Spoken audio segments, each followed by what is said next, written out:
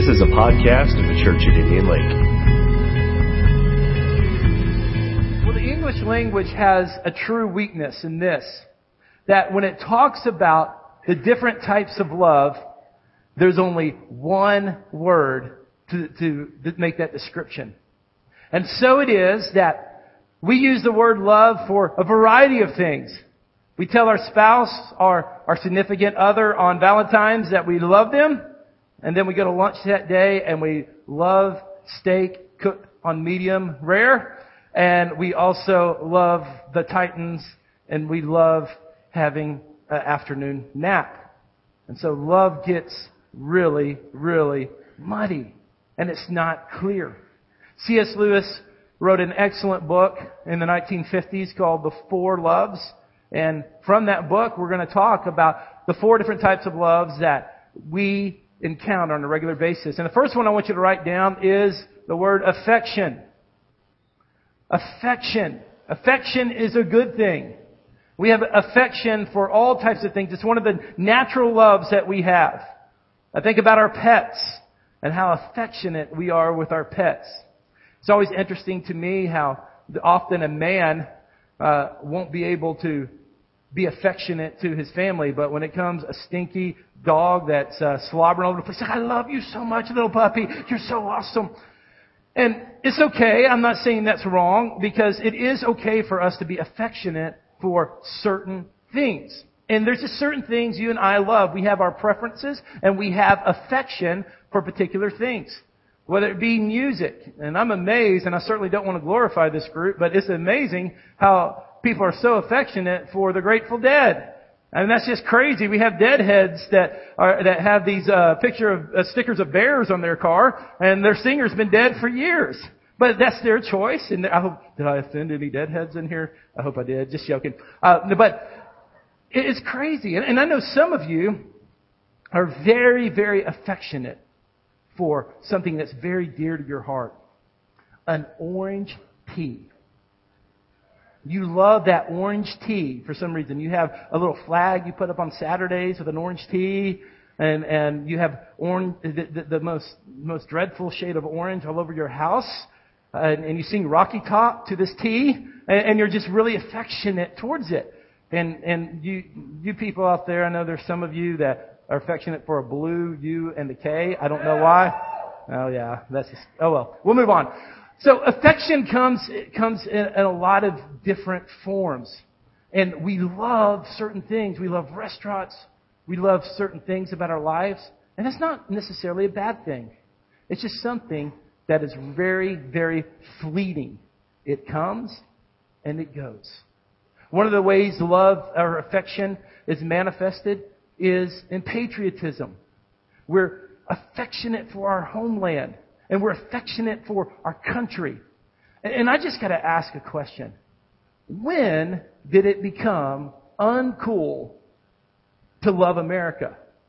I mean, when in the world did it become uncool to have affection for your country? Because I want to say that I know America has had some problems. And we've done some things that are not maybe the best and things we're not proud of. But by and large, we live in the greatest nation in the world. And I think it's okay for us to love our nation. I think it's okay for us to have an affection and to thank God that we live here in America. And this whole attitude of, it's not cool to be patriotic. Patriotism and affection for our nation produces better citizens and it produces better people. There's nothing wrong with it. And in Matthew 23, Jesus showed affection for His homeland. He said this in verse 37. He said, "O Jerusalem, Jerusalem, you who kill the prophets and stone those sent to you. How often I have longed to gather you, your children, together as hen gathers her chicks under her wings. But you were not willing." Here Jesus makes it clear that He loved His city. And He had affection for His city. And He had an affection for His people. And I just want to remind you, all the things, the little things in life that you have affection for, it's okay. It's okay to have affection for them, as long as they don't take the place of God. Because when we take pride and we love things that God has given us, it just makes life that much more meaningful.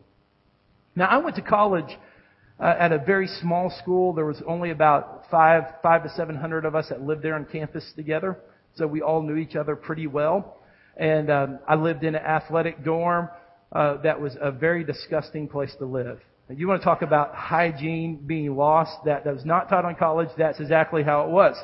And these brute of young men would kind of have this ritual for their morning classes. They would roll out of bed and they would look on the floor and find a pair of jeans that were on the floor, throw them on, not comb their hair, never brush their teeth, and then they would walk to class like they were in a coma.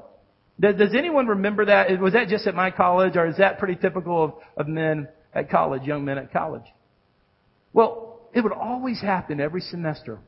There would be this remarkable change in one of these young men.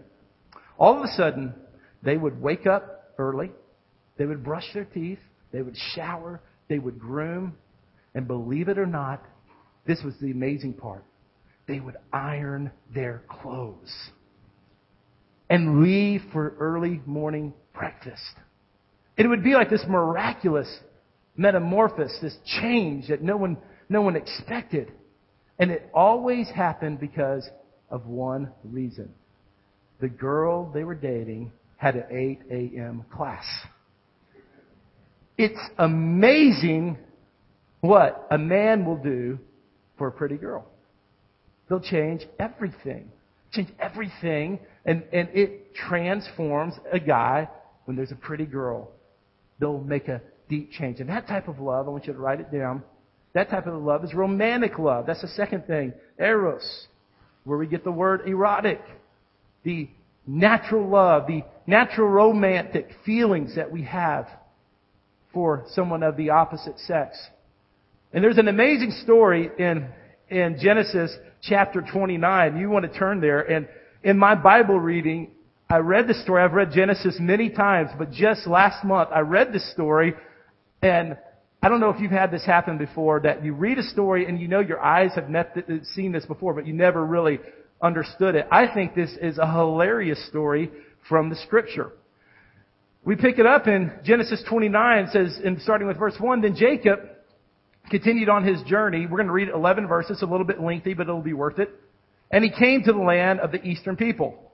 And there he saw a well in the field with 3 flocks of sheep lying near it, because the flocks were watered from that well. The stone over that mouth of the well was large. Note it was a large stone. Verse 3, and when all the flocks gathered there, the shepherds, note it's a plural, not a shepherd, but the shepherds would roll the stone away from the well's mouth and water the sheep. They would return to the stone, to its place, over the mouth of the well. And Jacob asked the shepherds, my brothers, where are you from? We're from Haran, they replied. He said to them, do you know Laban, Nahor's grandson? Yes, we do. We know him, they answered. Then Jacob asked them, is he well? Yes, he is, they said. Now here's where the story changes tone. And here comes his daughter, Rachel, with the sheep. All of a sudden, the story changes tones here. Verse 7, look, he said, the sun is still high. It is not time for the flocks to be gathered. Water the sheep and take them back to the pastures. Verse 8, we can't, they replied, until all the flocks are gathered and the stone has been rolled away from the mouth of the well. Then we will water the sheep. Verse 9, and while he was still talking to them, Rachel came with her father's sheep, for she was a shepherdess. And when Jacob saw Rachel's daughter of Laban, his mother's brother, and Laban's sheep, he went over and rolled the stone away from the mouth of the well and watered his uncle's sheep. Then Jacob kissed Rachel and began to weep aloud.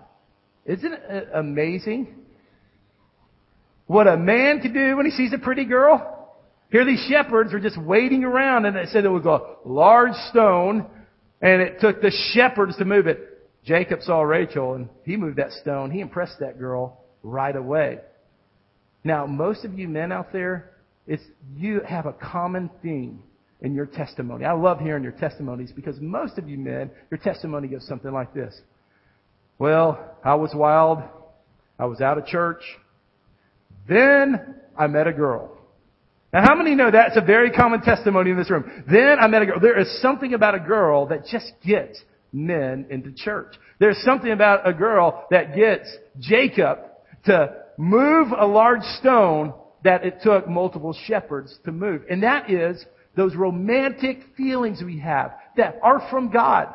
There's nothing wrong with romantic feelings. They're feelings that are from Him.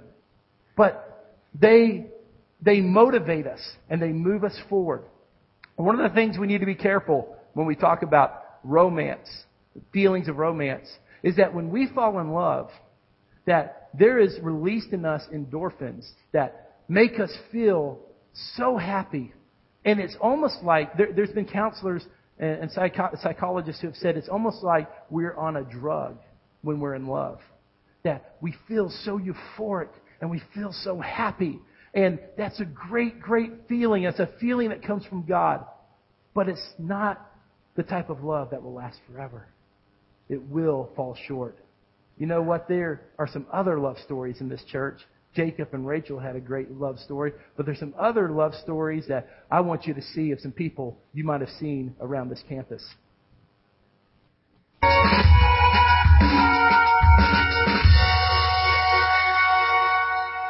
Well, and it is true. And after coming up on 12 years of marriage, and it's such a blessing to experience romantic love, and that is a gift from God. But I tell you, one of the types of love that is undervalued in our culture, and I think that we don't realize the significance of it, is the third one, and that is friendship. I want you to write that down. Friendship is phileo. We get the word Philadelphia, the city of brotherly love. It's a natural love. My favorite character in the Bible is Jonathan. For so many reasons I could describe. I've studied his life and I've seen a lot of parallels of me and him, just identify with him. And he had the right to be the king. He had the earthly claim to be the king. But God's anointing was on David. As a son of Saul, Jonathan was very capable. And he was a great leader. But God's anointing was on David. And so instead of being jealous, and instead of fighting God, and instead of making what everyone else would have said was a justifiable enemy, Jonathan did something different. I want to read to you out of the Message Bible, 1 Samuel 18, verse 1 through 4. It says, by the time David had finished reporting to Saul, Jonathan was deeply impressed with David. An immediate bond was forged between them. He became totally committed to David. From that point on, he would be David's number one advocate and friend. And Saul received David into his own household that day, no more to return to the home of his father. Jonathan, out of his deep love for David, made a covenant with him. He formalized it with solemn gifts, his own royal robe and weapons, armor, sword, bow, and belt.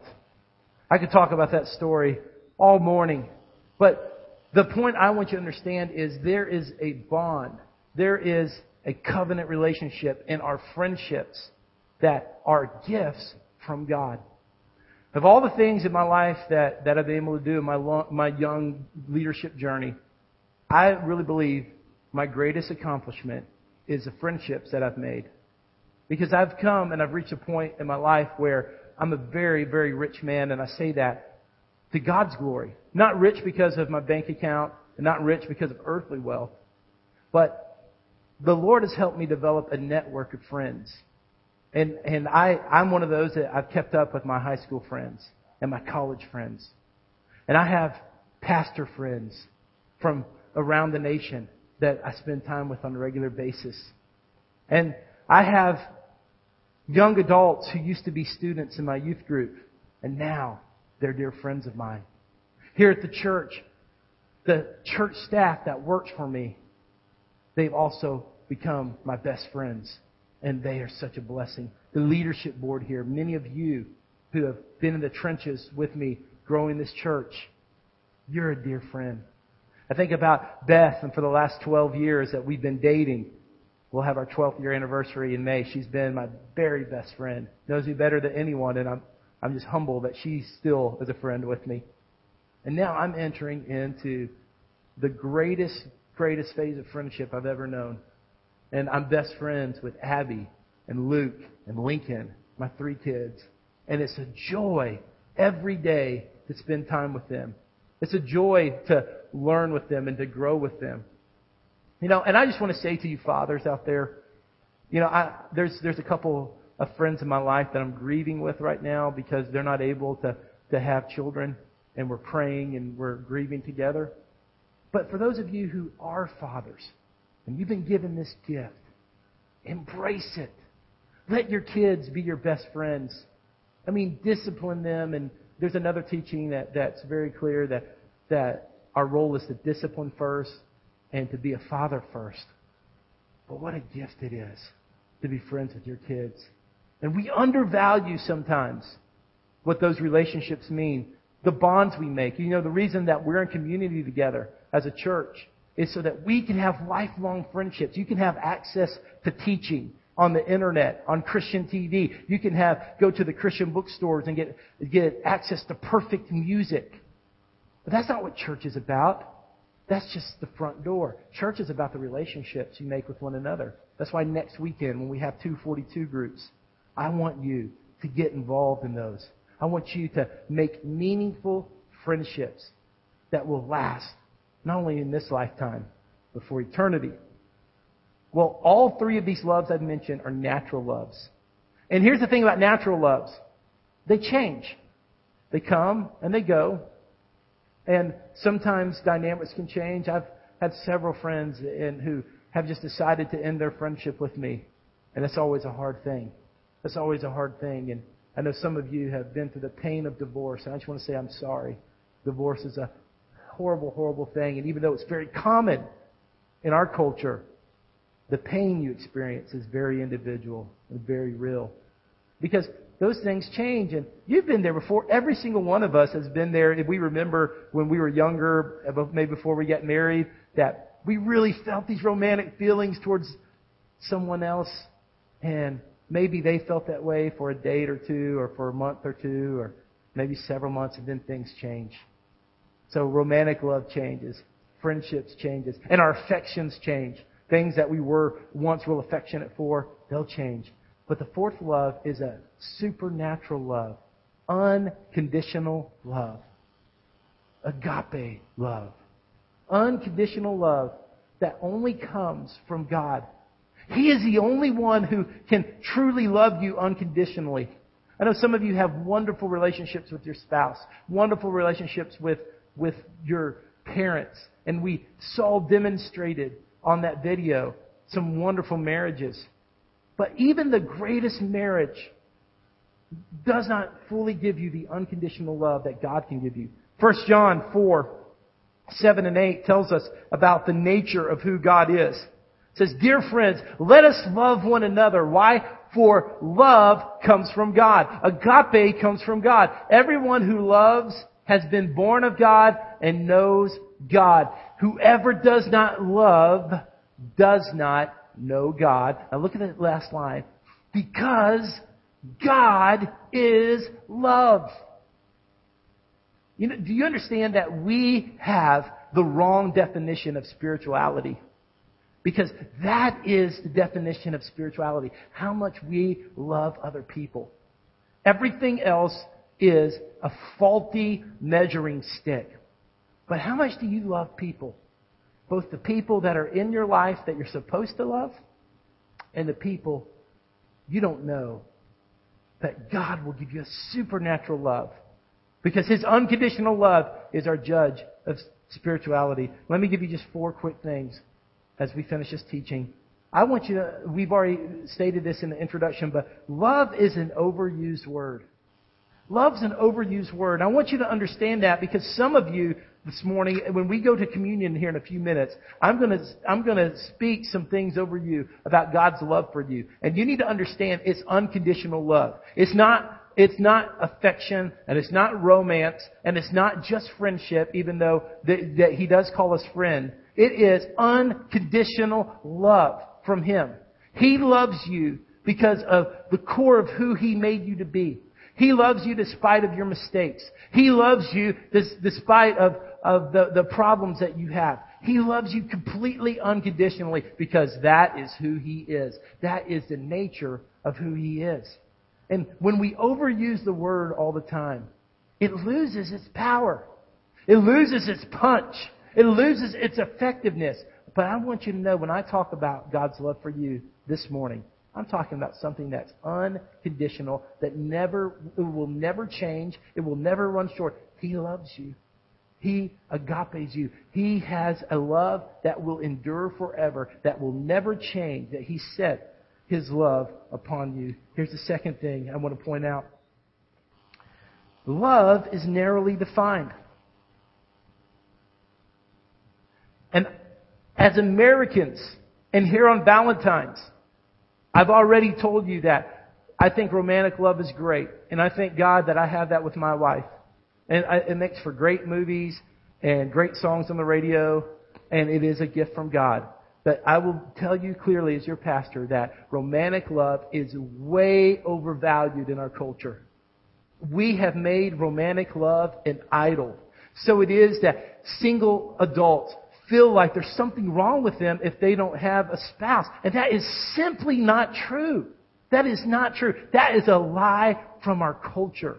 You know, marriage is very challenging. And the illusion that romantic love is perfect and there's no challenges is just a lie. It's a challenge for every marriage, some to a different degree than another. But the point is this, is that you can have a fulfilling love relationship with God that will never change, that is all sufficient, and that we simply overvalue romantic love. I thank God for it, but it should not be an idol in our life.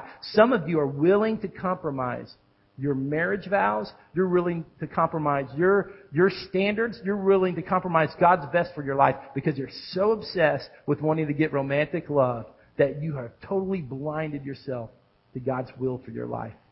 Can I tell you that it is not the supreme love? It's great. I thank God for it, but it is not the supreme love. It is just one thing that is good.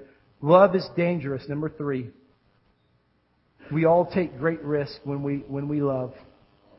And the last thing is Beth comes up here, and Jonathan, is love is who God is. That is who He is. That is who He is. Today we're going to take communion together. And as we take communion together today, I want to make sure that you are focused completely on the love of Jesus. I want you to make sure that romantic love's not an idol in your life. I want you to know that every love comes from Him.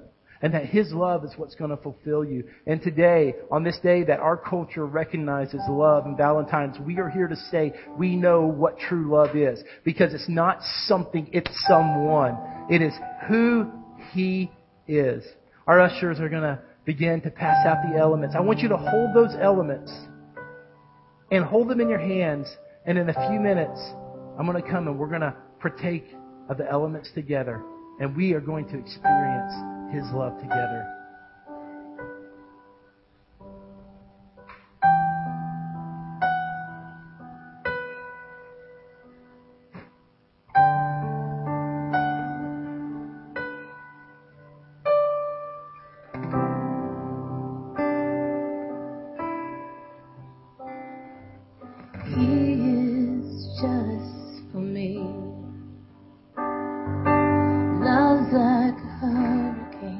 I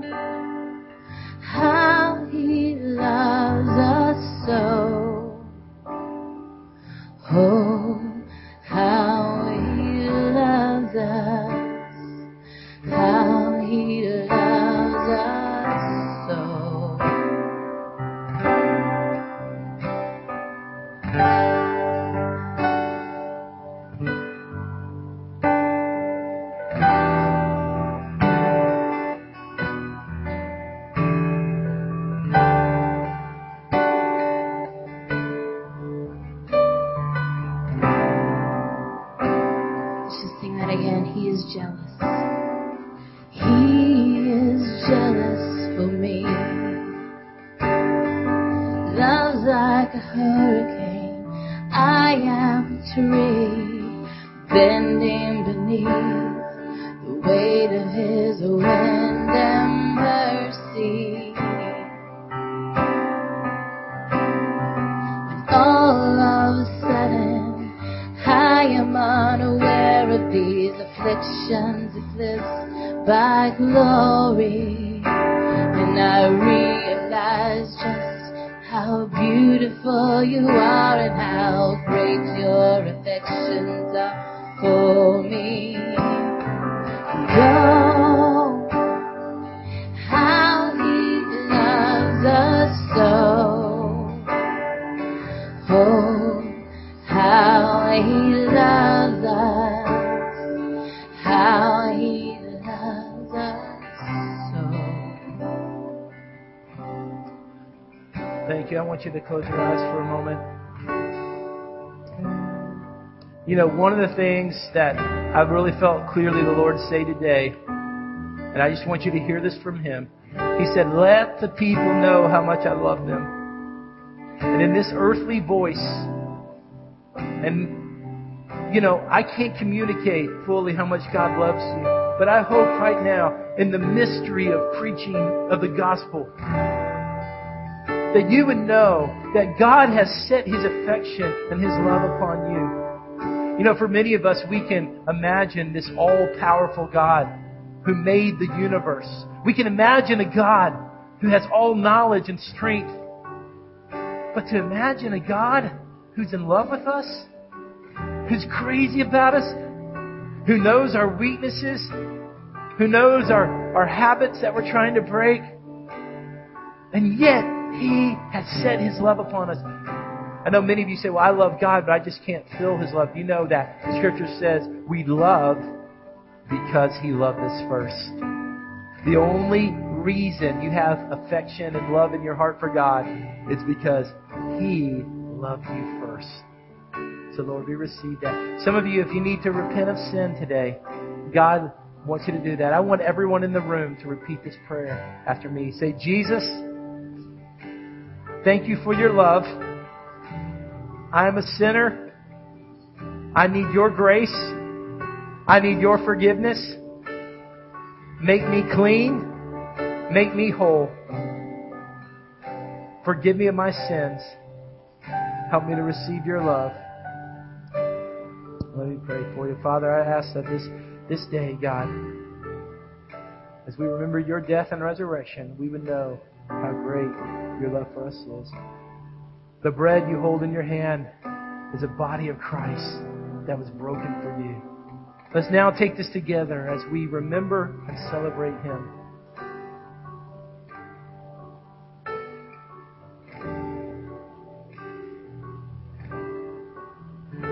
The cup you hold in your hand represents the blood of Jesus that was shed for you. Let's now drink this together as we remember and celebrate Him. Would you stand with me? Let's sing it and declare His love for us. Oh, how He loves us. Sing that to Him now. Oh, how He loves us. Just receive His love right where you're standing. How He loves us so.